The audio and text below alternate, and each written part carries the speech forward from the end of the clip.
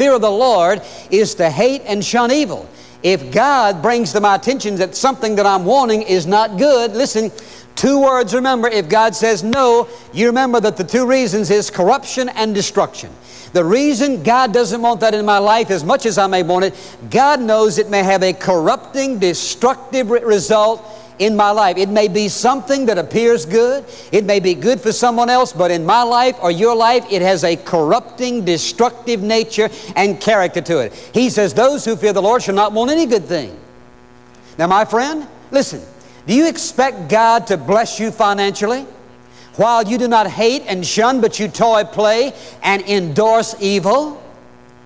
While you're so caught up in the world doing your thing, not being submissive to God, loving Him and obeying Him, courting and playing and making provision for the flesh, as the Bible warns us against, you expect God to prosper you. If you want to prosper both materially and spiritually, He says, learn to fear the living God. And look how this works. When a man or woman fears God, what are they doing? They're in the Word, gleaning the principles of God. They're building a strong family. And a man or woman who's in the Word of God and building a strong family, learning to fear the Lord, hating and despising evil is sharpening up my discerning spirit.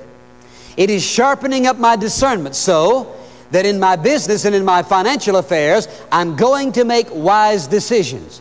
Because I'm fearing God, I am submissive to Him, I'm waiting upon Him, I'm listening to Him, and I'm not taking shortcuts by cheating my brother, doing dishonest things, and losing my integrity in the process. A wise man, a person, a man or woman who fears God will be blessed of God both spiritually and materially for the simple reason that those who fear Him have a discernment about the circumstances of their life that oftentimes is not there. The question is this: do you want God's very best in your life, or do you want to keep on playing around with sin, courting evil, compromising your conviction, while at the same time you're trying to get what God has offered freely, but it'll never be there because you do not fear God? You see, a person who plays with sin and courts its disaster doesn't fully love the living God with all of his mind, all of his heart, all of his soul, as God has warned us and has admonished us. Let's move on. Listen to what he says.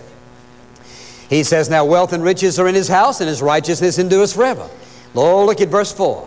Light arises in the darkness for the upright. What is he saying here? Simply this: God protects the man or woman who fears Him in time of great difficulty. Now, when he says light arises in darkness, what is he speaking of here? Well, turn back to Psalm 34 for just a moment. Listen to what he says in verse 7. He says, the angel of the Lord encamps around those who fear Him and rescues them. Now, when he says here in this passage, light arises in the darkness for the upright, here's what he means. That because you and I live a life fearing the Lord in obedience to Him, that doesn't mean we're not going to have our dark times. It does not mean that we're not going to have periods of distress and valley experiences and difficulties and heartaches and trials and headaches and tears and all the rest. We're going to have them. But here's what he says. He says, for the man or woman who learns to fear God, when the darkness comes, he says, there will be light. It may be dark to everybody around you, but there's going to be light. He says, here's the reason why. The angel of the Lord encamps round about those who fear Him. And that's the reason that you and I, in the midst of great, overwhelming, thick, almost impenetrable darkness, you and I can walk with our head up, our shoulders back, and a perfect confidence in our step, because we see the light all around us. And the darkness, listen, for the child of God, the darkness always has to keep its distance. You and I are encompassed by the living God. He says the angel of the Lord encamps round about those who fear Him. In the midst of great difficulty and heartache, he says what? He says the light arises in darkness for the upright. Thanks for joining us on In Touch, the teaching ministry of Dr. Charles Stanley. Obedience to God doesn't guarantee your life will be free from difficulty. Seasons of hardship will come, but believers can be assured that God will guide them through any darkness. We'll continue cultivating a healthy fear of the Lord tomorrow. To listen again, go to intouch.org and look for the link to Today on Radio. And take a look around our website to find many resources that will help you understand the power, might, and deep love of God. Open the bookstore page if you'd like to order a copy of today's complete message, The Fear of the Lord. Again, log on to intouch.org or call 1-800-IN-TOUCH. To write to us, address your letter to In Touch, Post Office Box 7900, Atlanta, Georgia 30357. How do you know when that idea you get or the prompting you sense is from God? Today's Moment with Charles Stanley is coming up.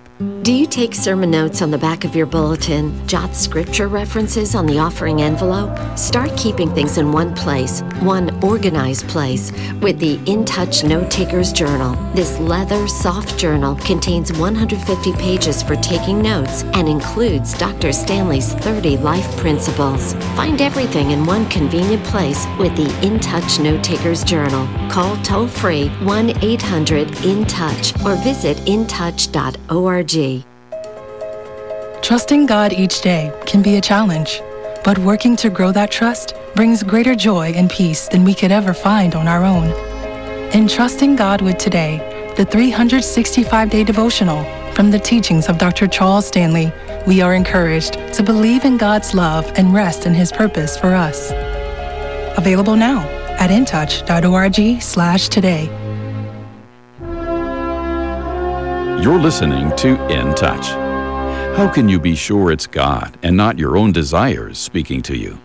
With Insight for Believers, here's A Moment with Charles Stanley. I used to wonder the same thing. I think, okay, God, now, this is what I want. I want your will. This is what I believe you've said. So how do I know this is me and it's you? And it can be confusing. But here's what I think happens. When you really and truly want God's will, and I think sometimes you have to move in that direction over a period of time. When I know I really and truly want the will of God, I want to know what He's saying, then whatever I sense and whatever I feel, I come at it in this way. I know He knows I want to know the truth. I'm available, Lord, for the truth. Whatever the truth is, I want that.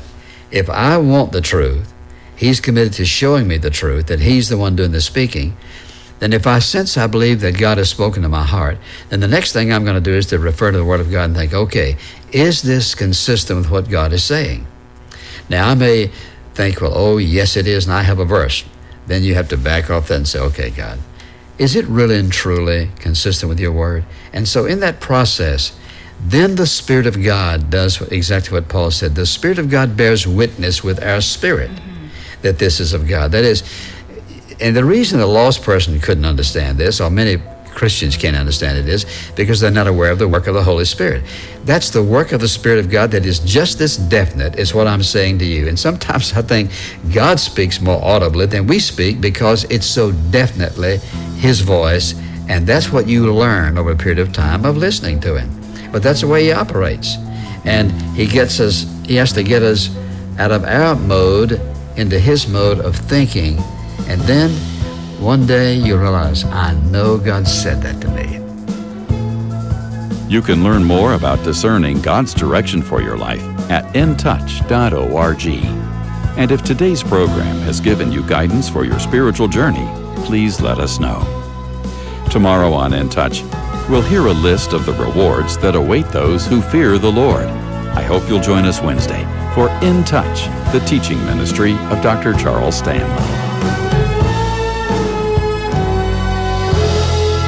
This program is a presentation of In Touch Ministries, Atlanta, Georgia, and remains on this station through the grace of God and your faithful prayers and gifts. Welcome to Breakpoint, a daily look at an ever-changing culture through the lens of unchanging truth. At the Colson Center, I'm John Stonestreet. In the beloved movie The Princess Bride, the character Vizzini frequently cries, "Inconceivable," about things that keep on happening. Finally, another character observes, "You keep using that word. I do not think it means what you think it means." For me, that scene comes to mind annually when Merriam-Webster Dictionary announces its Word of the Year. The announcement is intended to recognize words that have defined our cultural moment. In recent years, however, it tends to recognize words that our cultural moment has redefined. For example, last year's word gaslighting describes unhealthy behavior in which someone tries to manipulate you into questioning your sanity. However, just like the word toxic before it, gaslighting is now a catch-all term used by some to shut down pretty much anyone who disagrees with them. This year's word is authentic, which the dictionary defines as, quote, not false or imitation, real, actual, or worthy of acceptance or belief as conforming to or based on fact.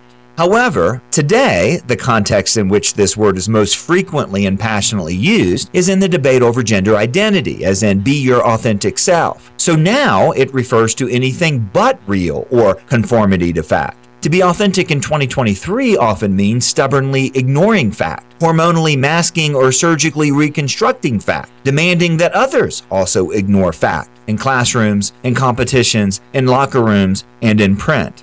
Theologian Carl Trueman documented how we got to this place in his book, The Rise and Triumph of the Modern Self. And this new definition of authenticity is part of that story, that living a fulfilling life means primarily looking within, discovering who you quote-unquote truly are, and then projecting that identity into the world. This is all central to his account. Trueman explains, quote, expressive individualism particularly refers to the idea that in order to be fulfilled, in order to be an authentic person, in order to be genuinely me, I need to be able to express outwardly or perform publicly that which I feel I am inside. In a society where the expressive individual is increasingly the norm and increasingly presented as that which we should all be, then the idea of society itself forcing us to play a role that we don't feel comfortable with inside makes us inauthentic.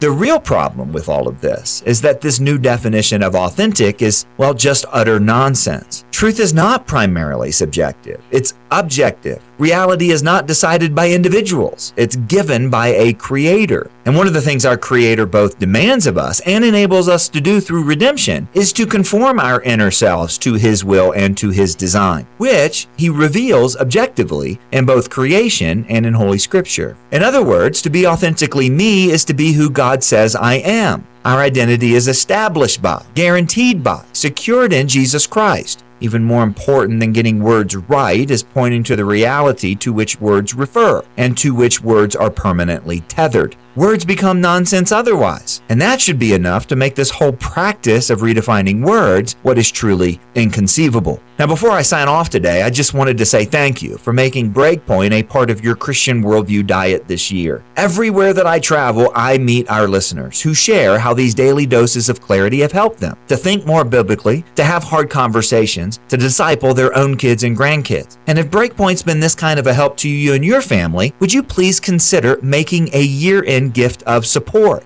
You can do this by visiting colsoncenter.org/give. That's colsoncenter.org/give. For Breakpoint, I'm John Stonestreet. Silent night. Oh, holy night.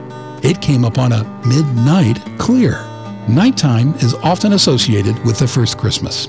Billy Graham says one of the most significant parts of the Christmas story was the angel's announcement that Jesus would be born in Bethlehem at night. It was not only night because the sun had gone down, but the world was enshrouded in spiritual and moral gloom as it is today. But it is always when things are darkest that God often reveals himself. To many of you, it is night. It has been night this past year as you have suffered the loss of a friend or loved one. But I want to tell you that above the clouds, the sun is shining. Down in your heart, you can receive this Christ of Christmas, and he can bring the joy and the thrill and the glory such as you have never known if you will give your life to him. Discover more about giving your life to the Christ of Christmas. Go to findpeacewithgod.net. That's findpeacewithgod.net. Merry Christmas from the Billy Graham Evangelistic Association.